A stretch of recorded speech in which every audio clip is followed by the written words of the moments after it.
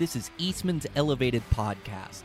I have on great guests that are really knowledgeable, consistently successful. We're able to dive deep down the rabbit holes of these different subject matters of shooting, of physical fitness, of mental toughness and drive. All the different skills that make up a complete hunter that you can become. Here's your host, Brian Barney. Hey, what's happening, guys? Got a brand new Eastman's Elevated for you. So on today's podcast, I have on my friend Neil Moore. I wanted to have Neil on. I'm so impressed by the way Neil's able to push himself, body and mind. He does all these wild summits, does all these wild swims I've been seeing lately, and then just absolutely sends it when he's hunting. So I just saw that he got back from Alaska and had a bunch of amazing adventures up there. He's become a really proficient, good elk hunter, good at hunting spring bears. He's a young guy, but he absolutely sends it. And I think there's a lot to be learned from this conversation and from Neil himself. So just so impressed and so excited to have this conversation and share it with you guys. So we'll get right into it. I just want to thank a couple sponsors. I want to thank Juniper Mountain Coffee. I'm so impressed by these roasts that these guys put out. So they source their coffee themselves. They're able to find the absolute best roasts. They've got 3 different choices for roasts. They've got an elk on one of their bags, so they just love supporting Western culture. They love supporting this podcast, and you just couldn't come up with better coffee than Juniper Mountain Coffee. So right now we're running a special. So there's a promotion going.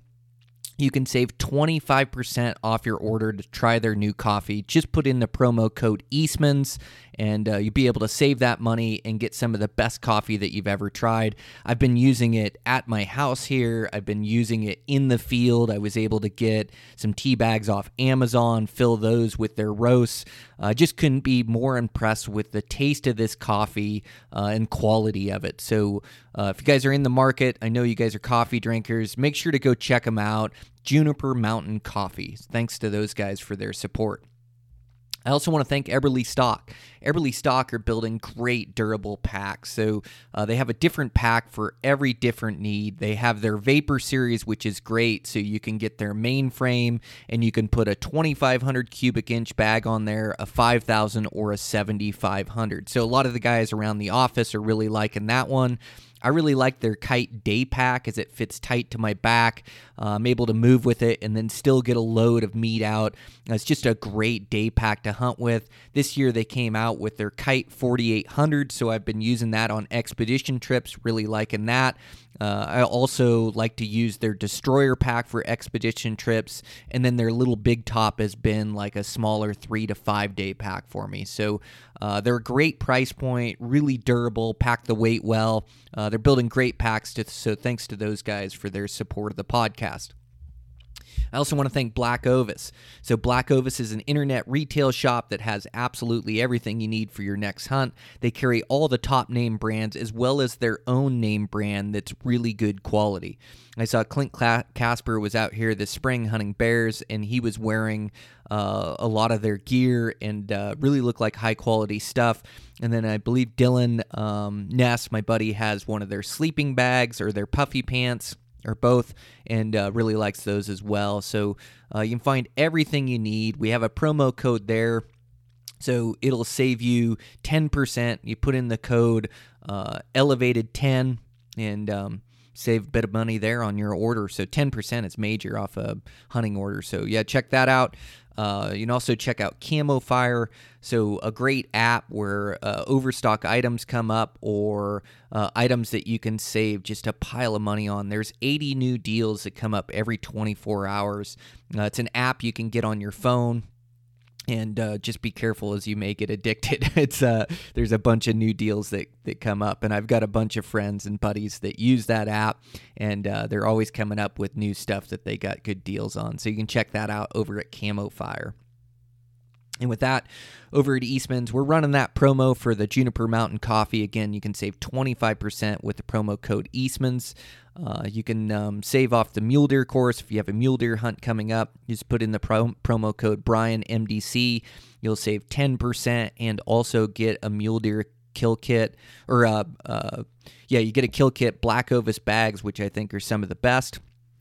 And then you can also save. You'll get an outdoor edge knife, and I believe we were giving away MagView digiscoping gear with that as well. So pretty much the gear that we're giving away pays for the mule deer course. So if you're interested in that, check that out. You can check out the new Beyond the Grids. There's some good episodes out from this season, Dan Picard and I. And really proud of how those came out, and new ones dropping every Saturday. So you just search Eastman's Hunting TV on YouTube, and those will pull up. And make sure to check out. We've revamped our Tag Hub. We call it our Tag Hub 2.0. Mapping system involved, a bunch of great information on there, help you learn these western states and the tags that are available. You can put in the promo code Brian and save yourself a bit of money there as well. So with that, let's get into this podcast. It's a great one with Neil Moore. So impressed by this guy. He is absolute full send, like swimming these lakes at night, doing these huge peaks, and then, of course, always sending it and going for it in Alaska, in the lower 48 for these hunts. And he's just one of these guys that has been able to make himself consistently successful just by his output and his full send attitude. So I'm your host, Brian Barney, Eastman's Elevated. Here we go. Yeah, where are you at? I saw your Gmail was 406. Yeah, so I went to school in Missoula. Okay. So that's when I made the email. Spent a lot of time up there. Actually hunted in the Lee Metcalf there by you quite often. And but now I'm in Jackson Hole. I've been there in Wyoming like 8 years now. Mm-hmm. That's where I thought you were, like all those summits on the Tetons there. Mm-hmm. Yeah, that's my backyard. So feel very, very fortunate. Man, you've been going for it, like hunting and then, just adventuring. It seems like, man, I loved your post the other day, swimming those lakes. You get out for a swim today? Mm-hmm. Yeah, I got a quick one in. We, my friend and I, Danny, the idea was more running. So we did a 22-mile alpine run in the Tetons, up to like just below 11,000 feet. And then it's too hot when you come down. So we went for a quick mile swim. Mm-hmm. Yeah.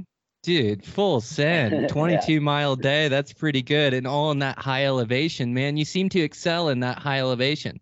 Yeah, I think, the highest I've been was Denali in Alaska, and that one hurt for sure. But you adjust pretty quick. And I just love it. Anything above tree line, I feel at home. Good for you. Yeah, I see you're always making summits up to those things, like good early morning pushes or good all day pushes. Like, man, you're really good at pushing yourself on these big adventures. It's not like you're doing the bare minimum on these things.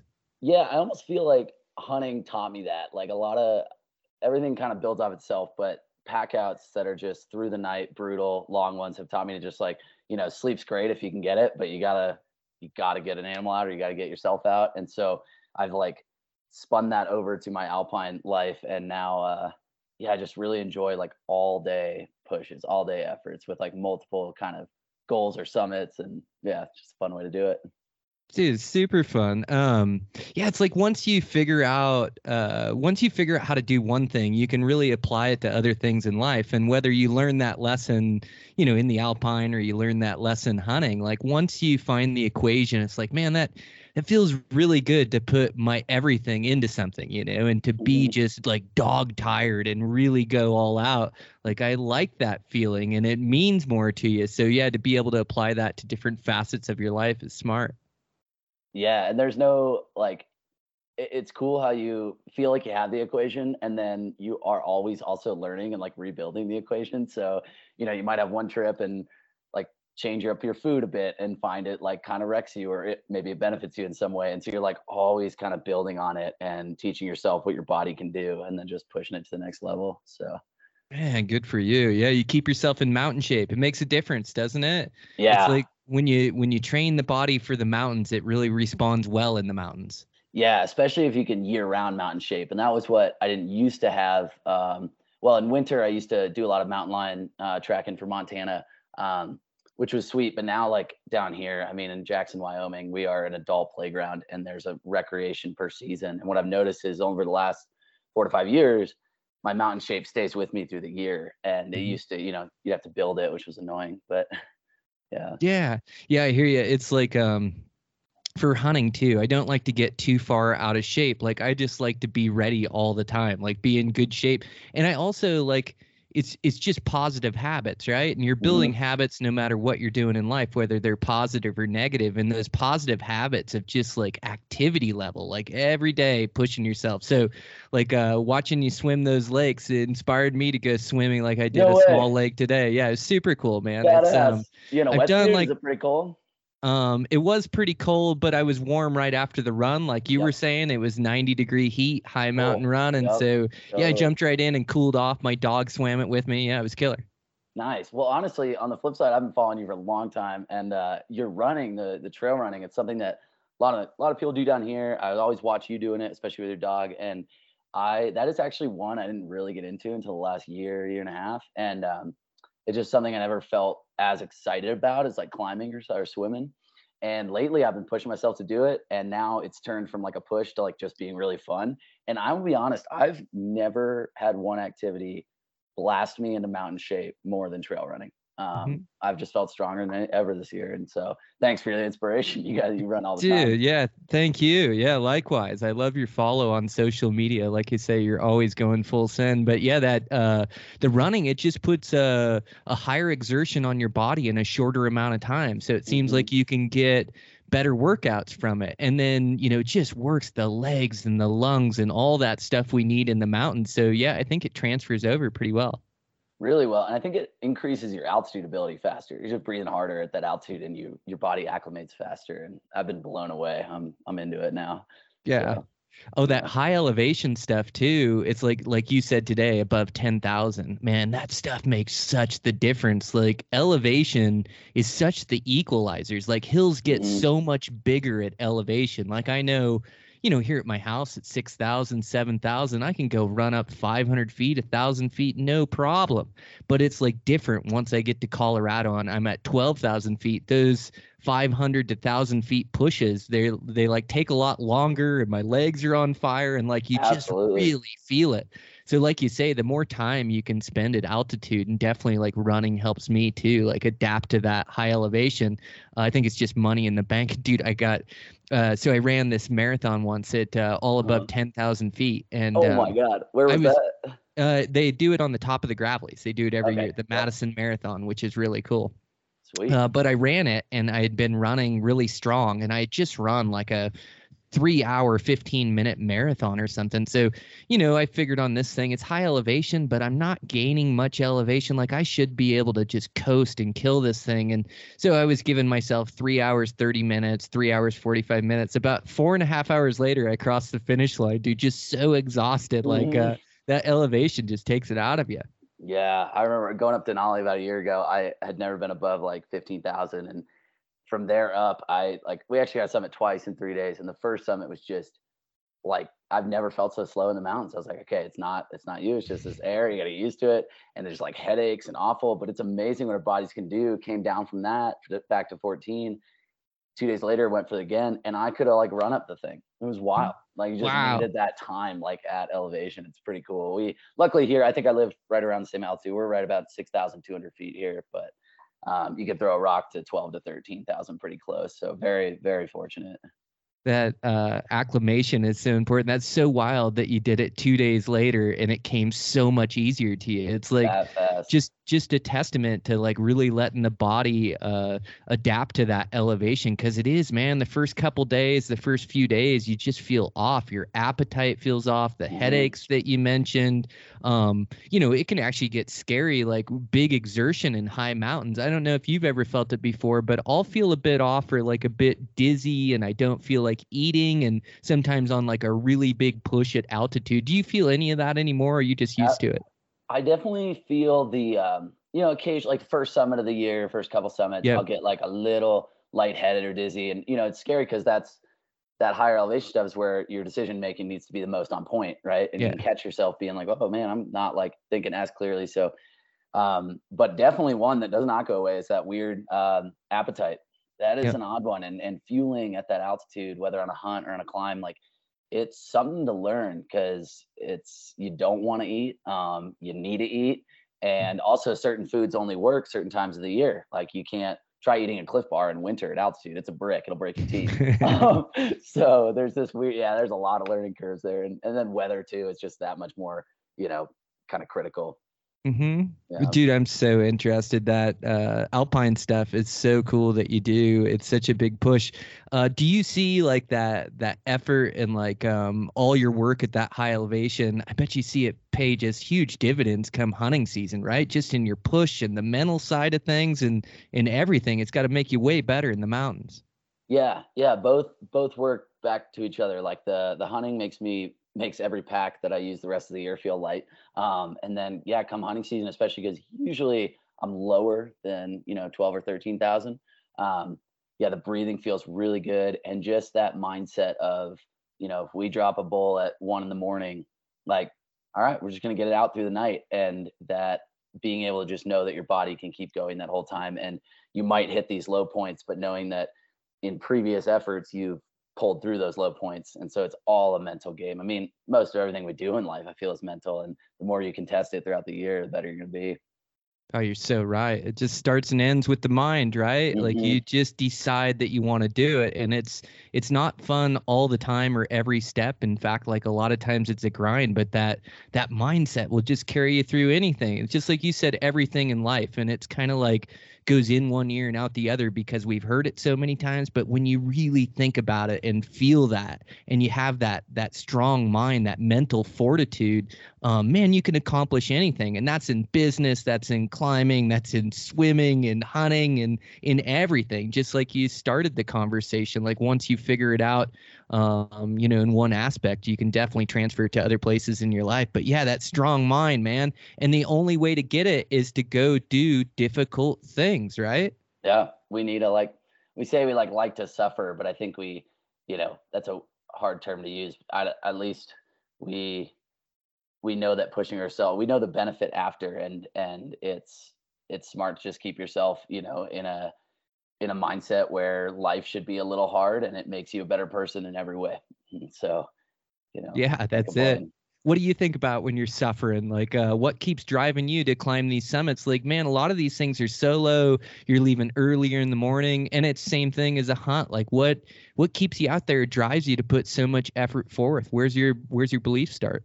Yeah, I don't know. I guess once you've had enough of those experiences, the beautiful, sometimes very short-lived, unreal moments that happen. Whether it's like a crazy sunset up high, that crazy harvest, on day 10 when you thought about packing out or leaving day 5, and once you've had just one or two of those, that nature can give you these gifts if you push for it, and it's enough incentive to just want to get out every day to know, what's the gift this time, or what am I gonna, receive or earn, and just from, I mean, that first time you might need to grind it, but once you've experienced that feeling after, it's enough to keep you going. Well said. I also get into some crazy headspaces where, like, I mean, who knows? Like when I'm swimming, honestly, it's some of these swims, the longest ones I've done are like 5 to 10 miles, and I just count. It sounds so dumb, but I'll literally just count strokes, and I just count to 100, and every 50 and 100 stroke, I look up to make sure I'm on line, back down, count. And it's the same when you're on a pack out. You might have like the shortest section of a song in your head that you hate, but it keeps repeating. And it's enough just, you get in what I call zombie mode, and you just push through, and that feeling at the end is so worth it. So you're going to keep pushing. Yeah, it's really well said, Neil. It's man, it is. It's like knowing the payoff or knowing the reward and how good it feels when you do push and grind and hit that finish line. Yeah, that's what drives you, and then you chase that feeling, and so then you'll just do whatever it takes, whenever it takes, to make sure that you get it again.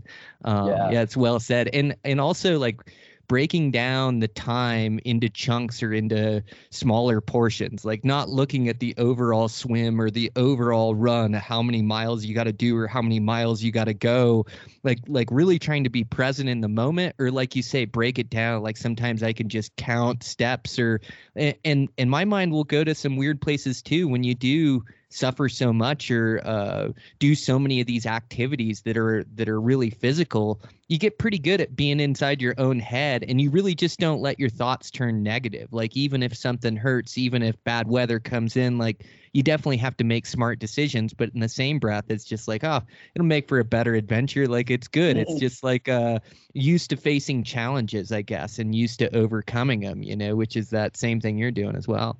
Yeah, and honestly, I think once you've had that feeling enough in those great moments, like it's almost an addiction to a bad degree or good degree, depending on how you look at it. But like I know if you're asking what like gets me out each day, I know if I sit, a week in town, whether it be working or doing other stuff, like I get antsy, and maybe that's just a weird personality trait, but I think you can build that once you recreate enough out there and push yourself enough. But yeah, it's enough to make me go, even if it's 2 a.m. and I'm on very little sleep. But Well, like you think relaxing feels good, or you get really worn down. You're like, man, it'd be great to spend a day on the couch, or it'd be great to relax for a day.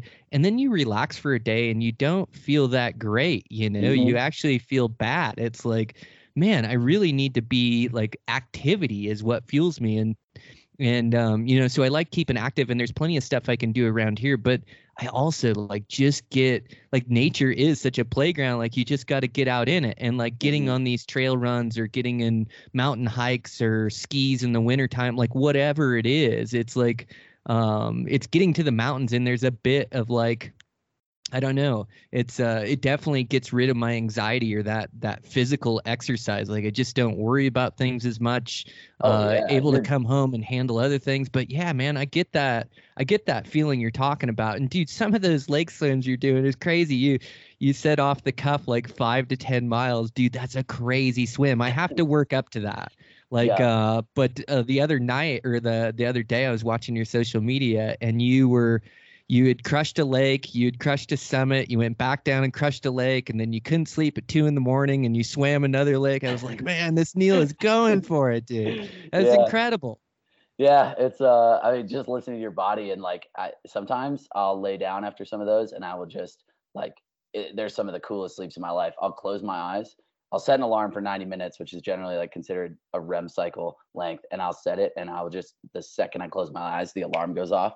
And those are like great sleeps, and I love it, and you just keep going. But then there's others where yeah, my body like was too revved and like couldn't sleep, and in my mind it said, well, if you can't sleep, might as well just keep going, and there's just no other. I mean, especially on a loop like that traverse was, when you are in the middle or even near the middle, your closest way out is to keep going. So you might as well. Man, Yeah. it's super cool. Yeah. Yeah, and then yeah, as of watching you do those swims, you're swimming in is it a dry suit or a wetsuit to help with the warmth, like swimming at night or something like that? Yeah, it's a wetsuit. So it definitely lets, you're wet in it, but it is pretty thick. It's a 5 mil Hmm. with an attached hood. And what I found is, depending on the time of year, it's quite needed. Our lakes down here, actually, it's a little overkill by middle of summer. But when you're at those higher altitude lakes like that traverse was, dude, there were two that I needed it. I was even actually, for the first time, I swam one of the lakes in a longer way and hugged the shore because it was so cold. I was like somewhat worried about, like my body failing out on hypothermia. But and they're so cold, sometimes I don't swim like you normally would think, where your head's down and then breathing, heads down, breathing. If it's really cold, I'll swim like a surfer with my head up the whole time. But yeah, it's a 5 mil with an attached hood, so I can take it on or off. And then if it's really cold, wearing tiny 1 millimeter gloves will change your life. Yeah, really, really nice. They can, go under the cuff of the wetsuit, and your hands you just like aren't swimming with these claws, these frozen claws. You actually have some dexterity, and then when you get out, you're able to actually work with your gear better. They're not all frozen. So that's kind of my setup right now with all my gear dragging behind me in a dry bag. Man, yeah, it's a good setup. Yeah, you've got it dialed in. Yeah, and I'm sure those wetsuits and those gloves will be able to extend the swim season as well. So it's not just the Mhm. middle of summer, like those alpine lakes, and that hypothermia has to be a real concern when you're swimming like that. Like, it isn't so much hiking, or I mean, it definitely can be if you get wet, but the gear's so good nowadays, and kind of know how to manage your body. But I bet it's like a different beast in that lake. Like, boy, you start getting cold in there, it could get real dangerous, and you're in the middle of the lake. Yeah, yeah, I had one that I'll never repeat. It was a November 4th swim right before our lakes froze over here. And I was like, I'll go for one more before they freeze. And there was even ice starting to build along the shore. And I swam out, and there was this early morning inversion. It was wild. It was like this fog, those classic inversions in a valley, and it was like a foot or two above the water. And so I was like, okay, well, inversions usually burn off in the morning. So I'll swim across this lake in this like window of visibility, a foot or two above the water, and I could see the other side. And then when I come back, I'm sure it'll be clear. And so I swam there just fine through that window, and I flipped around. It was cold. It was November. Like I could not swim with my head under the water, too cold, even with the hood. And on my way back, the inversion actually dropped. And I was in a full whiteout in the middle of a lake and had a mile of water on each side. And that's the first time I'd say I've ever experienced what you'd call like a panic attack. I was just like in the water. All I could see was white all around me, the lapping water up within a foot of me. And, we talked about the mental game. You just had to, like I told myself in that moment, like, hey, you're in a lake. There's a shore on every side. If you just keep swimming, you may do a ton of circles, but you're at least warm if you're moving and somewhat, and you'll eventually hit a shore and be able to find your way out. But there was a moment I got so cold that I stopped to think about that. And when you stop, you get a lot colder. And I just realized in that moment, I was like, wait, you have to keep moving. And I like ripped my head off to get clarity, my hood off, and then realized, wait, ripping your hood off is not the move. I need that, put it back on. And I had to just like breathe and like calm down, think about it, and just trust that like this, I'm in a lake, I will eventually hit a shore. And so, yeah, I just kept swimming and ended up actually seeing the sun rise, and I could just barely make it out. And I knew, it's rising in the southeast down here. So if I swam a little bit left of it, I should be perfectly east. And that once I had that, I had a bearing and was able to get to the shore. But yeah, that one required a little bit of all your training, man. Like cold weather, what to do, cold water, and then also navigation and mental game. So yeah, probably won't do a November one again, but yeah. Dude, that's a bit gnarly for sure. Well, Yeah. when you immerse yourself in nature like this, like, there are no free passes and there are great gear out there, but you do get in some of these difficult situations where these decisions are critical and they directly affect your safety out there. And it's part of the reason why it's so fun too, is because you're putting it on the line to go do these adventures, these summits or these swims or go on these hunts. Like you're really self-sufficient back there, and it's not nerfed and it's not easy. But yeah, you do find yourself in some of those situations, whether it's the lake or whether you just get in an absolute downpour and no rain pants and just rain jacket, and start getting wet, where then all of a sudden those decisions start to mean more. Or dude, like your lightning storms have to be gnarly in the Tetons. Like most guys aren't afraid of lightning unless they spend a lot of time on the high peaks, and I know those lightning storms up there are not to be messed with, man. Yeah. I bet And you've I'm had sure some sketchy storms that come through there and learned some valuable lessons as well. Yeah, and I'm sure you've had them down in Colorado hunting down there. It's a real thing in summer. Winter's kind of the avalanche worry, but summer it's these lightning bolts. People always ask me, why are you starting it? Why do you never sleep? You start at midnight, you start at 2 in the morning. I'm like, it's full on a safety thing. Like, would I love to sleep in? Absolutely. But it's a lightning thing, and you watch it, this is something as especially with the solo things, I think you gain a lot of self-confidence because every situation you get in, like we're talking about, this a little scary or a little risky, you can almost laugh at yourself because you're like, I put myself here, right? Like I have no one else to blame. Like I put myself here, and then you got to get yourself out. And when you do, you gain this like big, just like self-confidence in yourself and your knowledge. But yeah, I mean, it's something I've learned to watch. I don't commercially guide rock climbing anymore. I did in college, but take a lot of friends up these Tetons, and I've noticed that the newer ones will agree with me to start at midnight or 2. We'll get up there, and being their first summit, they really want to hang out there a while.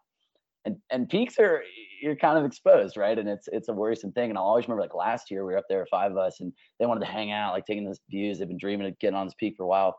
And I'm just watching these white clouds, pure, perfectly white, not a huge worry, but they were like lightly building. And they hadn't noticed it. And I was just, I didn't want to freak them out, but I was like, eventually we'd spent so much time on the summit. I was like, guys, we got 2 rappels to get down. Let's at least get down those kind of fast, and get going. And they're like, okay. We start coming down. We finished the 2 rappels, and we had not scrambled more than 30 minutes more. And we hear this crack of lightning. We look up. The summit we had just been on, the top 600 feet, was covered in a black cloud and had like multiple bolts hitting it. And it was just such a reminder that like we're at the mercy of nature. And, luckily there's some patterns we can learn and we can watch to understand it better. But decision making is everything. And dude, it's everything. That's so gnarly. Yeah, It's just that bad time frame in the summer to early fall, and it's in all these western states. Wyoming, I hunt south of you down there. Nevada, I've got a tag this year. Utah, Nice. man, it could get gnarly in any of those places, and you become part weatherman. Like, you have to read the storms that are coming in, and you have to read them building. But they also like form right around those mountains, just like you're talking about around that peak. And I've had some of my sketchiest moments where it just seems like almost clouds are rolling in or fog around me, and it's kind of white. It doesn't look threatening at all. And that first bolt of lightning is right on top of me. And then it starts hailing and raining and cracking. And if you don't like set yourself up right and get to a lower elevation and get to a group of trees or get to a low where you can ride them out, man, you're in tough shape. Because just like you saw it hit that peak, man, I've watched it hit peaks and hit them multiple times over, and I was just standing on it a couple hours ago. And so it's humbling, man. Those rocks, man, they attract the lightning, and it's just a different beast in the high country.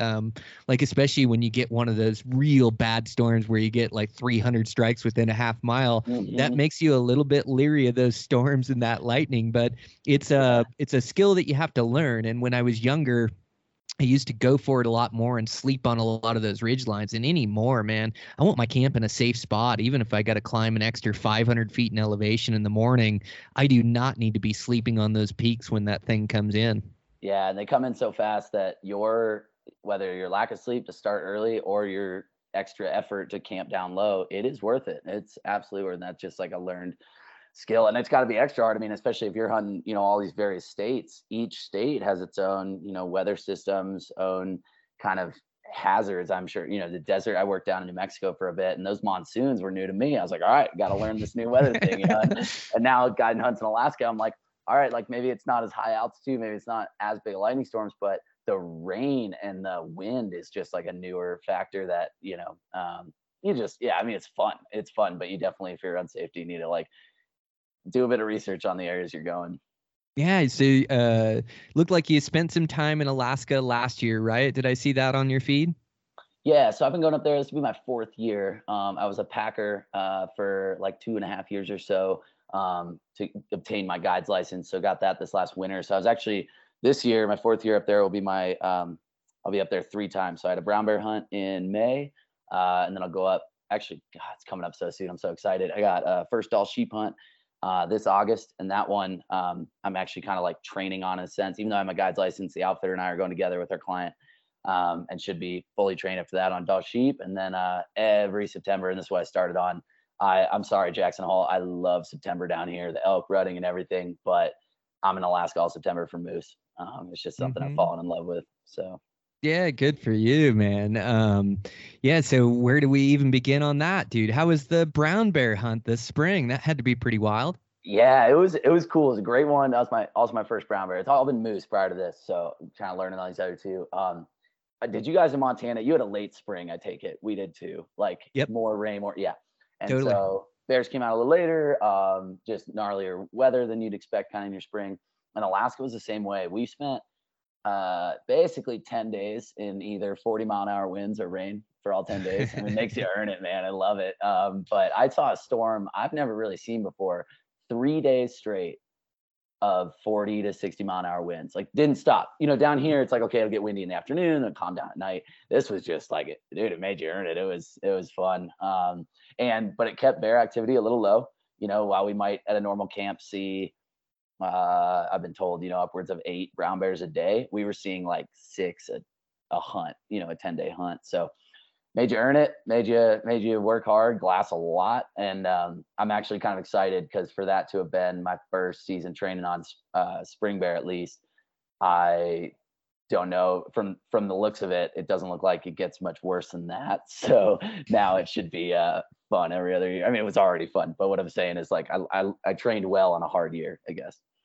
Yeah, it makes sense, dude. Yeah, I've done 3 seasons or 3 different hunts up there in Alaska. Not 3 seasons, but 3 different hunts up there that were self-guided. It's such a great place for adventuring. But just like you state, like you have to learn the weather in different places. And I go back every year. I come from the Pacific Northwest and then go out to the Olympic Peninsula fishing for steelhead out there. Nice. But the amount of rain they get, I mean, they get 200 inches of rain a year. So that weather that you're talking about, Alaska, been in some gnarly weather in New Zealand where it rained on us for like 3 days. But when you're in that kind of moisture, even with the best gear, it just seeps in everywhere. Like you just get wet. And so like getting wet is so dangerous. That's when you are hypothermic, and it just makes everything more difficult. Just walking around in the gear, trying to keep drying out.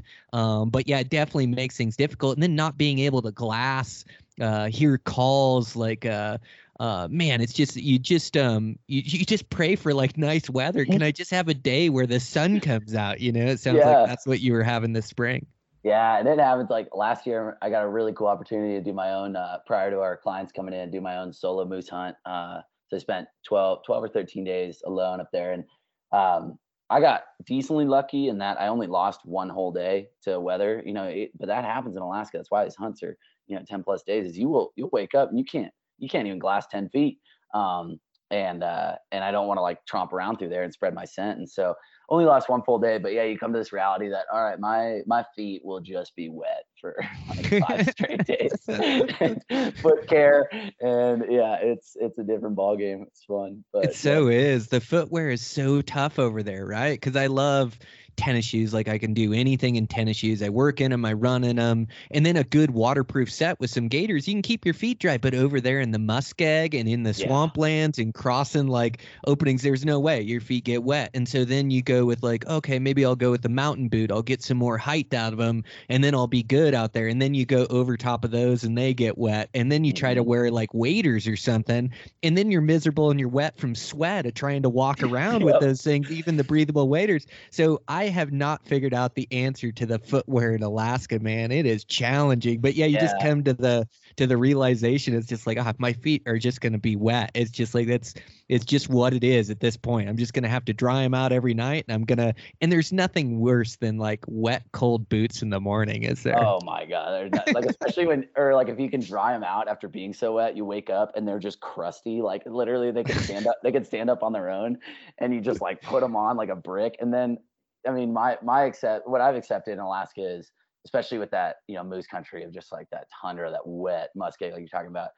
If I just put them on, whether dry or wet, it doesn't really matter, because within 100 yards, it's, the soaking wet muskeg again. And so you just kind of get used to that acceptance. But yeah, it's tough, man. And like, it sounds cool to bring up like a pair of socks per day. That's extra weight. We're always in this like weight to gear ratio that's fun to always test, but man, it's hard to like say you nailed it. Oh dude, yeah, you're always making tweaks to it, and then it's just different due to the conditions you face that year too, but yeah, it I do like an extra pair of socks, but I can't bring more than like a couple, like a dry pair, and then the pair that I'm wearing maybe, and then I'll change them out. But yeah, I definitely can't bring a pair for every day. But yeah, those moose are cool, man.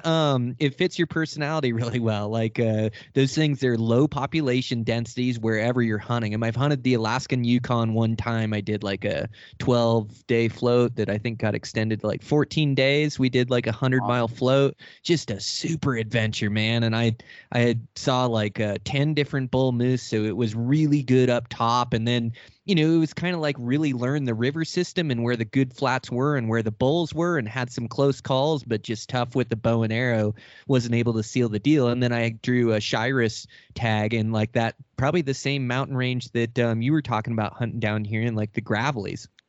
And so I drew my Shiras tag after 22 years of applying last year. And then, dude, you talk about a grind. It was like, it's a really good unit and a good population. It'll grow great bulls. And it's probably like my only chance at a Shiras, and it's got to be killed with a bow with me. And so, I went for it, and I just wouldn't kill a bullwinkle. Like, it didn't have to be a world record, but had to be like one that I was really stoked with, But yeah, 30 days later, I put 30 days into it. I had seen over 40 moose, but just a real challenge, man. And it's like where, it's almost like if somebody tells you they saw a bull moose there, you almost like don't go to that spot anymore because you'll Yep, never see them exactly. again because they roll so much country. But yeah, they're really tough because their population densities are low. And so again, it comes back to that mental fortitude of continuing to hunt the right way and do the right thing and put all this effort in, but not much reward for days on end. And then your reward comes in the form of like one opportunity on day 7 or day 8 where you find a big bull. Like, has that been your experience with it too? Is that why you're drawn to it?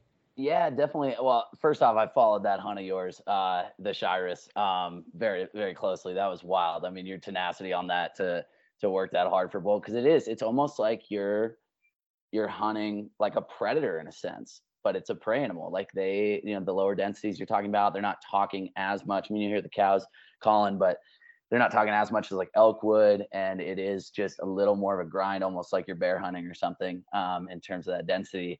And I think that's the exciting thing that I love about it. The also just the awe that we get to live with this animal that's so big. I mean, elk are big, but when you see a palmated, mass, like especially in Alaska, like you can't even harvest anything below 50 inches unless it's got 4 brows, but we don't see a lot of the 4 brows where we're at. And so when you see that palmation coming through, just that we live with a dinosaur, I think is what really gets me about them. And then the workload, of course, after is just like, wow, we really earned this.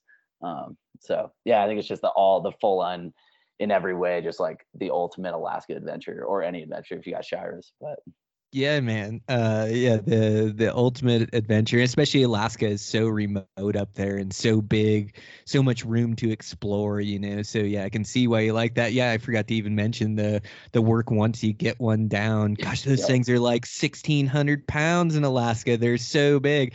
Does your unit, do you have to pack the meat out on the bone as well?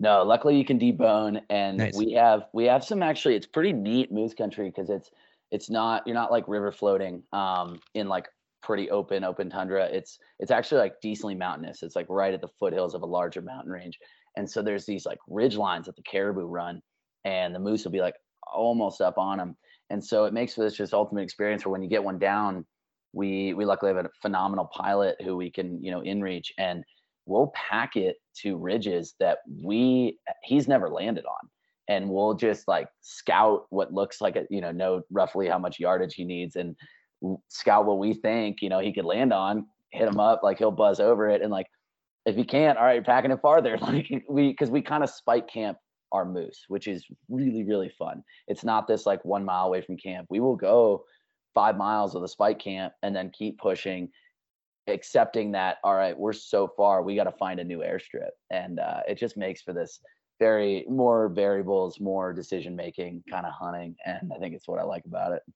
Oh, dude, that is super fun. Yeah, you guys got a good way you're going about it. Well, you get all settled up in your guide position. You got to come back on. Like, I'm sure guys would be so stoked to be able to team up with you on one of those hunts, So, go have a good season up there this year, and then you got to come back on the podcast, man. Oh It's my like gosh. that, and then the Doll Sheep experience, dude. That stuff's built for you, right? Like, you get to Oh, go hunt those things above timberline in Alaska. You got if to be there's one just dream I've ever had, it's Doll Sheep. So it should be an annual thing now every year. And so I'll train this year and then keep going. And it's what I truly like.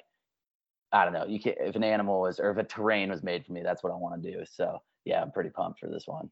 100%, man. Good for Yeah. you.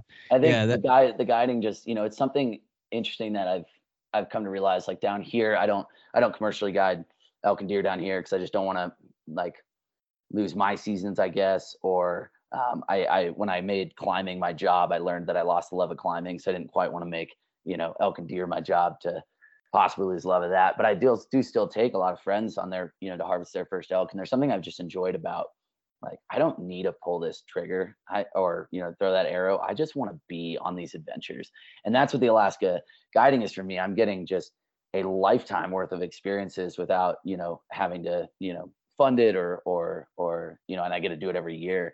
And yeah, just the amount of, like, even in the short time I've been up there, coming up on year 4, like, dude, we've had to put down a grizzly that charged us from 80 yards down to 30 in seconds, and it's just it's full on. And so I like it. Yeah. Yeah, it's like the most intimate experience you can get in nature, just immersing yourself, and your attitude towards it and like approach to it is just like perfectly built when you can embrace just the adventure of it. And like you say, you don't always have to pull the trigger or be the shooter, but just to be there on the adventure and the experience, dude. It's the best way to look at it. It's like when you love the journey, like, we talked about, the feeling the satisfaction of climbing a mountain or shooting a bull, but it's actually the journey that really matters. When you climb enough of those things, when you shoot enough bucks and bulls, when you go on enough adventures, you realize it's like the journey that really matters, not the accomplishment. It doesn't matter if you got to that peak or not that day. It was like the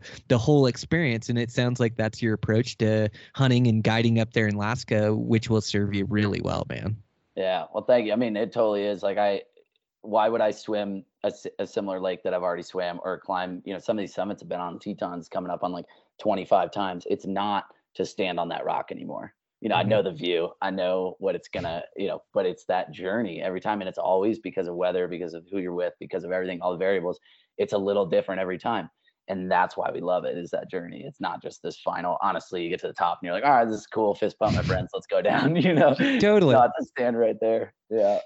Yeah, that's it. Well, dude, you're gonna have fun on that Dall sheep hunt. Like you say, it's just perfectly suited to your skill set and that high mountain stuff. So you'll team up with the guide this year, whatever, the outfitter this year. You guys will guide somebody together, right? So he just wants to make sure that you're ready and prepared and have the knowledge and make good decisions, and then you'll be able to go do it on your own. But man, those things, above timberline, and you got to send it up there. You got to be able to cover an immense amount of terrain to find them, because they're not everywhere. And it's like an immense amount of terrain that's extremely gnarly, dude. That has to be so exciting for you. Yeah, it's, this year to be learning that country, learning that unit, and just covering a lot. And the big thing in Alaska, but I'm honestly glad they have this requirement to get your guide's license of a couple of years of packing, because the big thing you got to learn up there is judging animals. There's strict laws up there, and it's great. It keeps their populations healthy. But this year the goal is just, I want to look over. I mean, I've always loved sheep and loved judging them. I look for sheep skulls all the time down here. It's very fun. It's kind of my form of shed hunting. But I just want to look over a lot of dolls to know legality. If you're going to be a guide, you got to know that legality. And it's the same with moose, that now after a couple of years I feel comfortable judging this with. But sheep are even tougher, they say. So. Oh, dude. Yeah. You're so right. I didn't even think about that. Yeah. You just can't mess around up there with the Alaska, the state troopers or their fish and game, or, they have strict guidelines and strict rules, and they adhere to them to the letter of the law. And so, if that Dall sheep is short of a full curl, like, your client's in trouble, you're in trouble, the outfitter's in trouble, like, man, oh man. And you're talking, it can just be a matter of perspective, like the angle you get to make sure he's legal. And you have to be 100% sure. I remember when I was hunting moose up there, it was like, I looked over a lot and prepared myself for it, but in the same breath, like, I couldn't tell you whether, he had to be 55 to 60 inches before I could tell you he was a shooter, because I just didn't want him on that line or to be wrong, Oh, we call our small bulls we see, or ones we're like not sure, we call them 51 inches, and we ain't shooting a 51, because he could go 49. And so, yeah, I'm with you. It's 55 or over if you're going to actually feel confident. It'd be like, honestly, the best description would be, imagine if, a lot of our units down here in the lower 48, for an elk would be branch antlered, anything other than a spike in a lot of them. Imagine if instead it was, you couldn't harvest anything under 330. How many people glassing a bull a mile away can actually judge the inches perfectly to 330 or greater or less? That would get stressful. And that's what Alaska's kind of like. Yeah, that's a really good comparison. Yeah, it's tough to know that exact score, unless he's 360, 370, then you know it. But anything on the line, yeah, you could very easily go 320. And then too, like people are used to judging elk racks when they're holding them, not when they're seeing them on a head. So they, I think a lot of guys would overestimate what it is. I think you'd get some bulls that were 300 or 310 bulls that were killed thinking they were 330. So yeah, man, super difficult. And then with Dall sheep, you're just talking about inches. And so, man, you just gotta stare through the scope, and it sounds like you got to get really the right look and the right angle. And then, I'd imagine, like, I've hunted goats. I'm actually going goat hunting this year, and Oh, then awesome. but to judge those horns, they're tough to judge from a long distance. Like, the key to it, even with a good scope, is you just got to get closer and look at them to be able to judge them. And I would think it'd be the same thing on sheep, where you see them a long ways off and it's like, man, he's close, but we won't know until we get up there and get a closer look at him. Yeah, I think you just have to stay far away so you don't spook them out. Get that one that's close enough that it's worth the mileage push to get there, but you're not going to know until you're close. And like you said, you're going to need every single angle. So it's a long time looking at them. It's not just like, oh, there's a nice rim, damn, goats. Is that in Montana? No, so I've got a goat hunt up in BC this year. It's a pretty cool deal. I'm buddies with a guide up there, and he works for an outfitter, and we've been talking about this for years and finally put it together. So I'll go up with him. He'll actually have a goat tag as well in this super gnarly mountain range. So we'll backpack in and go hunt them together. So me and my buddy, and then but he is a guide through this outfitter, and so we'll go on that hunt, and then it's bow only. It's going to be super sick. I'm really looking forward to it. It's just like this opportunity that came up that I couldn't pass up. But he actually has a stone sheep tag with his bow after we finish off. So talking about enjoying the journey, or like, I may never get to hunt a stone sheep. Never say never. Like, maybe my opportunity will come, but I do get to go with him, as he's got a bow tag for one, and go experience that gnarly mountain range and being able to move around and go find those things. So I'm super stoked. Like, for me, bow hunting, like, I want to bow hunt the most extreme terrain, toughest animals, biggest challenge, and this definitely fits the bill as far as like extreme terrain. Yeah, I think alpine animals with a bow is probably the number one hardest thing, because like getting in close is hard. There's less timber. You have all the variables we talked about with lightning and all that. It sounds like the ultimate. And just to join on a stone sheep hunt, well done. That'll be amazing. God, dude, yeah, I'm so stoked. Yeah, kicks off. I fly out here in August 13th. So yeah, it's gonna come up quick. Okay. Dang. Yeah. That's like you. Your doll sheep. It ought to take place here pretty quick, right? Yeah, fly up August 7th. I think the hunt starts 8th to the 18th. And then I'll come back here for just a couple weeks, get some final climbing in, say goodbye to climbing season. September 1st hits, and it's moose season. So it'll kind of be two trips to Alaska with a week and a half or so back home in between. Yeah, you've worked it out where you have different seasons for things you like to enjoy, right? It's so fun to like have the entire year and have things to go do, whatever it may be. But these outdoor recreations, like, I know, there's times of the year where I'm fly fishing really hard, times of the year where I'm bow hunting really hard, times of the year where I'm running really hard. Like, there's always something to do when you live in the mountains. But it's pretty nice when you set up your life where there's always something exciting to go do. Yeah, and I think that's what I've fallen in love with this season. So I grew up in San Francisco, and for 18 years was like surfing and climbing. And you could basically climb me around. The only two seasons we had were like good surf and bad surf, or like rain and no rain. And now that I've moved to the mountains, it's this addiction of like, there's a change all the time and a new recreation or sport or whatever per each season. And we were talking earlier about like what gets you out, what gives you an incentive to push it each day or whatnot. It's because we know that this one thing we're addicted to in this brief time, it is, short, because it's going to change. And hunting even more so, because you have specific season dates. So, all right, we got this week, this month, you're going to wake up and go, hopefully, because it's short, and you don't want any regrets after. So yeah, well, and it's lightning in a bottle, or it's like catching that magic in the mountains, whatever that season is. But yeah, I do like that it's the seasonality to it, to like the time frame that you have to be out there when it's good. And especially hunting, as we go through the seasons, it's like, man, I've got my seasons. I know, early season, I'm probably chasing antelope. They're pre-rut, coming into rut. And then, I'll start chasing high country mule deer. And that season is so short in that alpine environment. Those seasons take place from about, Nevada opens August 10th, and then usually by about September 10th, I'm wrapping up high country mule deer, and that's it for the year. Like 1-2 hunts, and then, and then into elk, and then into the muley rut, and then you can chase the muley rut down south. But it really is it's like timing on a lot of these hunts. I wouldn't be able to fill out or even have a chance at these animals unless like I had my timing dialed to go chase them, you know? But yeah, it's a bit how it is with everything, right? Is you just get this season and then you go hard and then, you know, it's over and you have a whole year to wait till the next season comes around. Yeah, but that's the exciting thing. You're always waiting for something coming up, but you love the one you're in, but you're always so excited for the next one, and then it makes you just like use that one you're in to the most. And I think that's what I've become addicted to, at least with seasons. I could never move back to an area without seasons. Yeah, Yeah, you're one with the mountains now. I don't think you can move yeah, back either. You'd lose your mind. yeah. But yeah, you're getting pretty good at chasing those elk too, like for yourself and for other guys. Like, man, you've just got an immense amount of experience in a short amount of time. Like, isn't that the key to learning, is just putting yourself in those situations?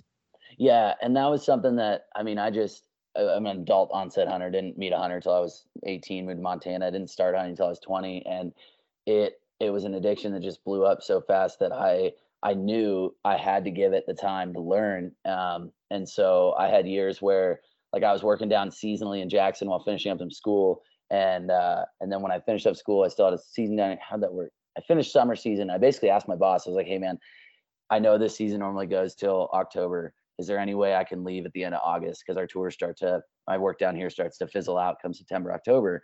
Can I just like take a hit financially and go live for 2 months in Montana back when I was still Montana resident and hunt?" And I spent 7 days hunting deer, elk, and pronghorn that year.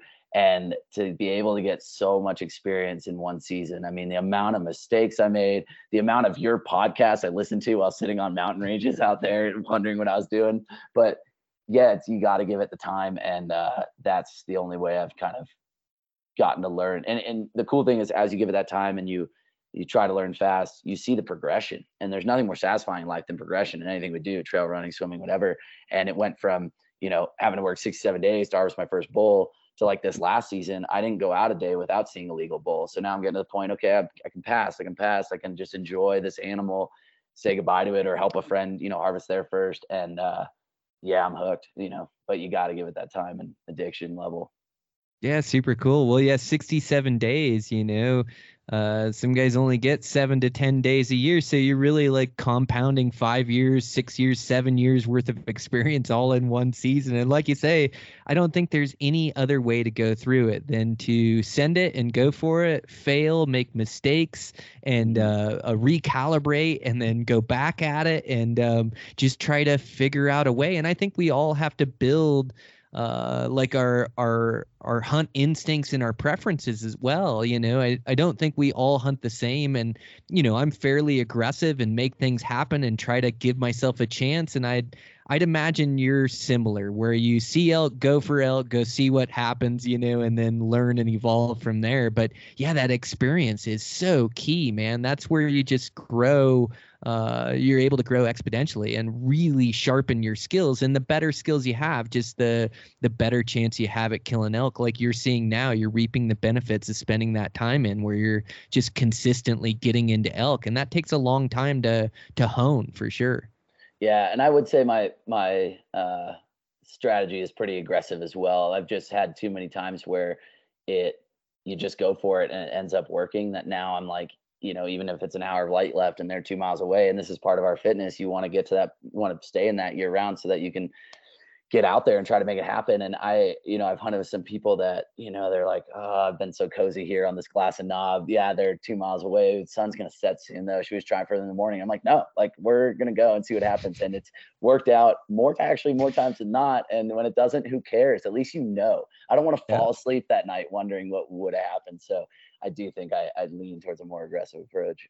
Yeah, 100%. Yeah, me too. And then it's like, as we continue with our journey, it's like being able to mix in some patience with the aggressiveness, and not like those situations that you're talking about. I'm full send as well. But then it's like a matter of getting over there and kind of knowing what you can get away with and what you can't, and when to kind of push and when not. And even though you went for it, you might back out, with them not knowing you're there. Like, you just start to mix in a little patience with the aggressiveness. And I think it served me well as I get older. But that send it, go for it attitude, no bull too far, no amount of light night is too little. Like, always go, always give myself a chance. And sometimes it's so many miles over there and this huge canyon I got to cross, and I just get over there and the wind's bad and I spook them, and I just got this long walk back to camp. Think about it, but it's totally worth it. It's like that served me so well throughout my years of bow hunting, and like you say, maybe not more times than not, but it definitely is like the reason why I've harvested a lot of animals. Is just that sended attitude, you know? So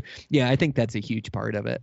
Absolutely. And like you know, it is this interesting balance of patience, like you were talking about. And that's something I've actually learned, and it helped increase my success. But I might sprint across that canyon, but then, yeah, you have to like know when to slow down, you know, and be patient. And I think patience is also, I've learned a lot with glassing. You know, luckily my job, I got these wildlife tours in Yellowstone and Grand Teton. I get to spend a lot of time behind glass. It's interesting. I'll put huge efforts to getting in deep and find that glassy knob. Actually, you know, a lot of what you were saying in your earlier podcast with bear hunting, like put in that big effort, get to that glass knob, but then sit, you know, and that's where I'm learning that patience does kill, is when like, all right, now it's time for my eyes to do the work, you know, and I've reaped the benefits of that as I slowly learn how to be a little more patient in that regard. But I still will like at least go for it, like we're talking about at those last light moments, because I would rather fall asleep that night knowing that it didn't happen than wondering what could have been. And that's just a weird mental thing that I think it helps me sleep. Yeah, no Yeah. doubt. Well, dude, it's really insightful. You're right. It's like so much of it is pace in the mountains. And yeah, you have to go from this sprint or this charging hard to go get to a vantage point, and you're moving and sweating, to an absolute sit still, put your gear on, sit there for a couple hours, see what's moving around. And then just like you said, the pace too is guys don't think about it, but on a lot of these mule deer stalks, on a lot of these elk stalks, yeah, I mean, I'm dang near running to try to get to the spot so they don't move, or so that I can capitalize on the area that they're in. But you're correct, and it's like knowing when to slow down. There's a time to move like the hands of the clock, but there's also a time to be running when you're out of sight. They can't see you. You're trying to get around on them before they change beds or while they're in that area. And so there's a lot of times in hunting where you're moving very quickly to try to get to a place, but it's all about knowing when to slow down. And definitely like rings true for like bow hunting elk. It's like just knowing your pace. Like half the time you're jogging to keep up with the herd so you don't lose them, but then knowing when to slow down when you're coming over that rise, or when you're getting really close to them, or when you're starting to get close to where you heard those bugles or where you think they're at, really slowing down and being able to still hunt and take a few steps and glass in front of you and a few steps. But I think that is like the art of hunting, is just knowing your pace and when to slow down. Yeah, and that I feel like only comes with time. You have enough animals, have enough like stocks, and you mess it up enough, you learn what you can get away with, and you'll still get humbled every so often. Just be like, wow, I thought I'd get away with that, and it didn't work. But you learn to get. You know, I've had friends come on their first hunt. Like my brother came out just to experience one, and people will say, you know, I can't, you know, ever join in a hunt. I'm too loud. I don't know how to be quiet in the woods. I'm like, actually, we're gonna be pretty loud at times. Like, especially if we're talking to an elk herd, like we're gonna stomp the ground. We're gonna be pretty loud, and then I'll just tell you when we need to like really slow it down. But man, like you'll be all right. Just come along.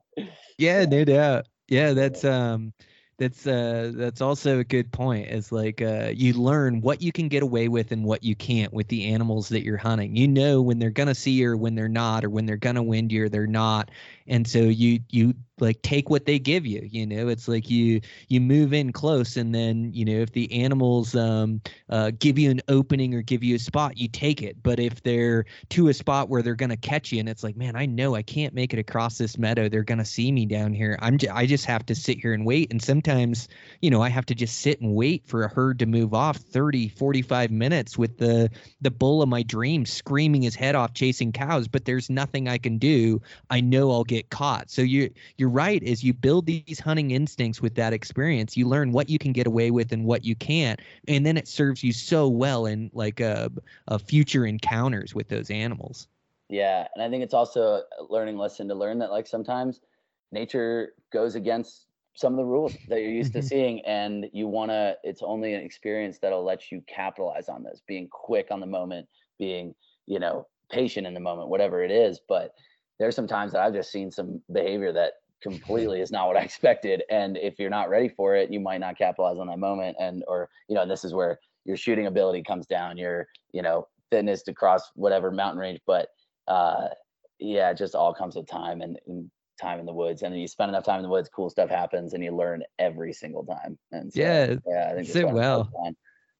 Yeah, you make so many good points, dude. It's that's totally right. You spend enough time, like you could be the worst hunter in the world. Eventually you're just gonna luck into something, and Mhm. and then there are so many facets that go into hunting skills, It's not just being in great shape, It doesn't matter if you can't shoot a rifle or shoot your bow, or if you can't glass and find animals. And so it is like you have to have well-rounded skills all the way through all these facets, whether it's your fitness, your knowledge, your hunting instincts, your shooting ability, like all of those things come into play on a hunt to make it happen. And so, yeah, you really have to be well-rounded as a hunter and pay attention to all those different facets, because if you have like one weak link, it's going to shine its ugly head like during the hunt or like when you're closing in.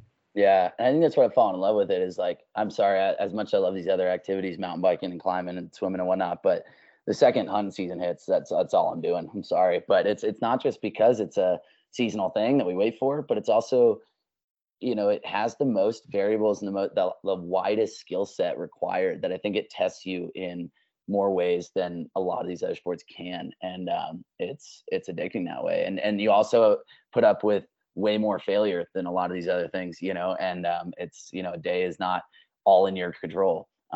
And I think that's why I just like, I'm sorry, when hunting season hits, that's what I'm doing. Yeah, Yeah. that's incredible, man. Yeah, I Yeah. see it on your feed. I see you're totally hooked on it. So yeah, I mean, I got off on some different tangents. I'm definitely so impressed by your mountaineering and your swimming, and definitely think it comes into play. But yeah, man, you're wise beyond your years in your hunting as well. Like man, you're on a really good path and have had a ton of success already. I can't wait to see what you turn up in the future and this season, and what you're able to accomplish, dude. I think your social media is like one of my favorite follows. I really Oh my enjoy it. God. So yeah, Thanks, keep Brian. up the work.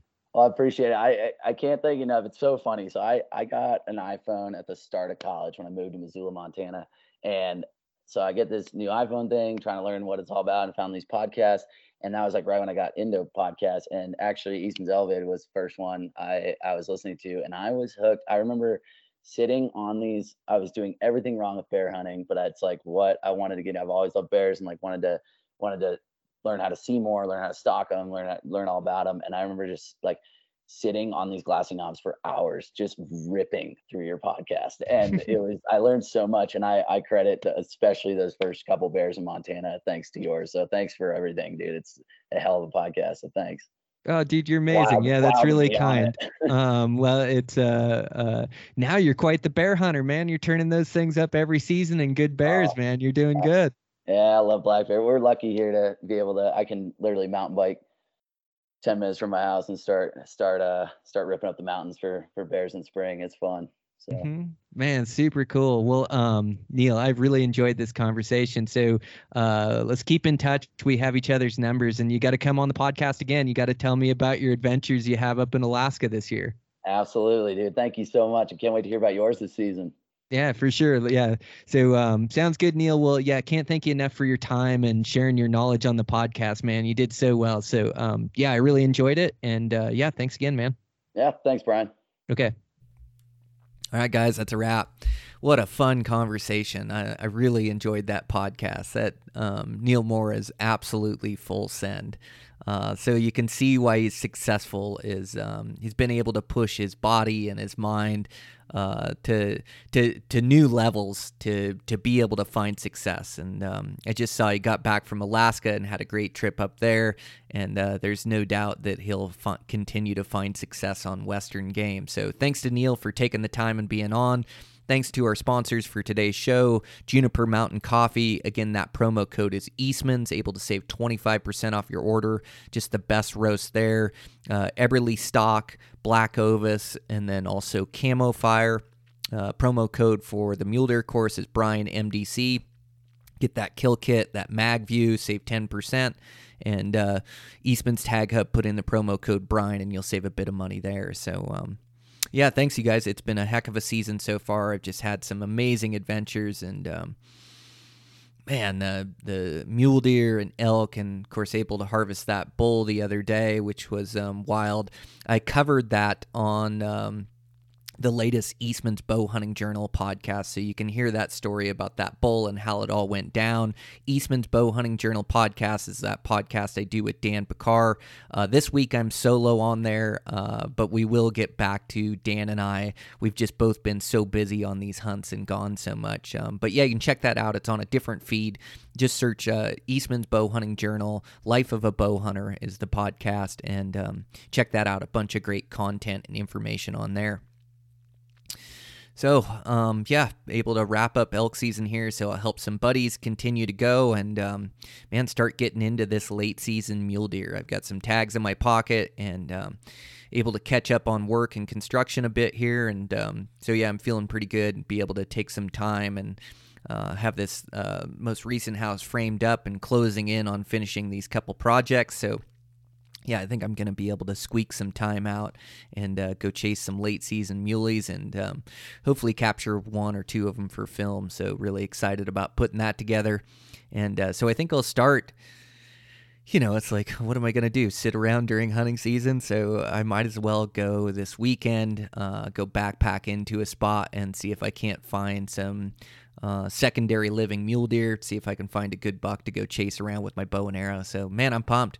It's so awesome to have season here and some adventures. It's like bow hunting is so difficult but so rewarding. So yeah, just living my best life over here for sure. So we'll continue to get work done, get these podcasts out to you guys. Really appreciate the support. You got any questions, make sure to post them to my social media, and I'll try to answer them in the intros and endings. And then yeah, thanks so much for the reviews. Spotify and iTunes really helps the algorithm. So I appreciate all you guys doing that. It's like one click on there to leave a review is pretty easy. And it's really keeps this podcast rolling. So I really appreciate that. Thanks, you guys. Wish you guys all the luck and good hunting this season, and hope you're getting out on just some amazing adventures. Like, the enjoyment is definitely in the journey of being able to do these things and go to these wild places, have time off work, be able to reset, get our minds right, push our bodies, push our mind. There is nothing like backcountry hunting. And so hopefully you guys still have some good adventures coming up, and make sure to share your success with me as I love seeing it. Through social media or through any means there. So, yeah, social media is probably the best place on IG. So, yeah, congrats to your guys' success. Keep after it. And with that, I'll check in with you next week.